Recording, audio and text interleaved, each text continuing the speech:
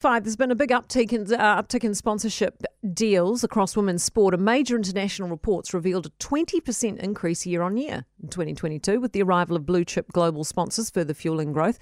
It comes, of course, as we're hosting the Rugby World Cup women's event. With me now is Rebecca Sowden, former New Zealand football fern and founder of women's sport sponsorship consultancy, Team Heroine.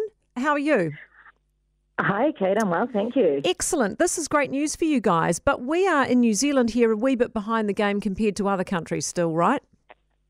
That's correct. I mean, what we've seen in the likes of the US and the UK, we've seen a lot bigger sponsorship deals and a lot more sponsors come on board. So unfortunately, we're a little bit behind in New Zealand. You know, we're seeing a lot of brands who might be activating their budgets and sponsorship in Australia, like Cadbury's, the Chemist Warehouse, but not quite coming across the ditch to New Zealand. I mean, of course, there's been a number of long-time supporters like ANZ, JSB, Advantage, but I think there's still room for marketing managers in New Zealand to see the opportunity and embrace it. And, you know, they'll get the value return and they'll get all the excitement that's about to hit New Zealand shores with the Rugby World Cup final and again next year with the Women's World Cup final. So you're working on exactly this at the moment in Europe. Do you think that companies here might be missing a wee bit of an opportunity, or is it the sporting bodies that need to step up to gain the sponsorship? It's a bit of both.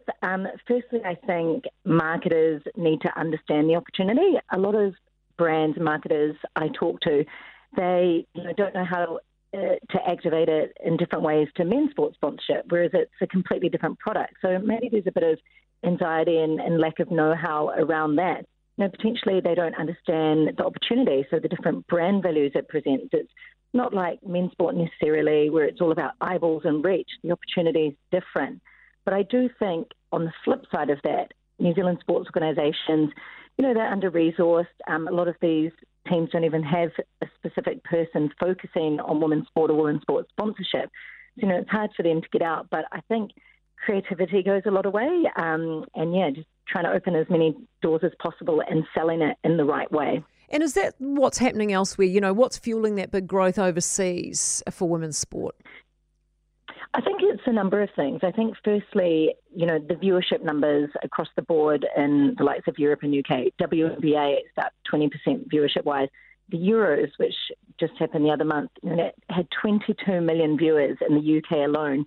So, you know, these numbers are actually reaching certain levels that are of interest. I think also to attendances. So every week, every month, we're hearing about a new attendance record, 90,000 at Wembley just last week for the US versus Lionesses game. And, you know, we've seen it in New Zealand last weekend with the opening of the Rugby Women's World Cup. It was a new attendance record for New Zealand.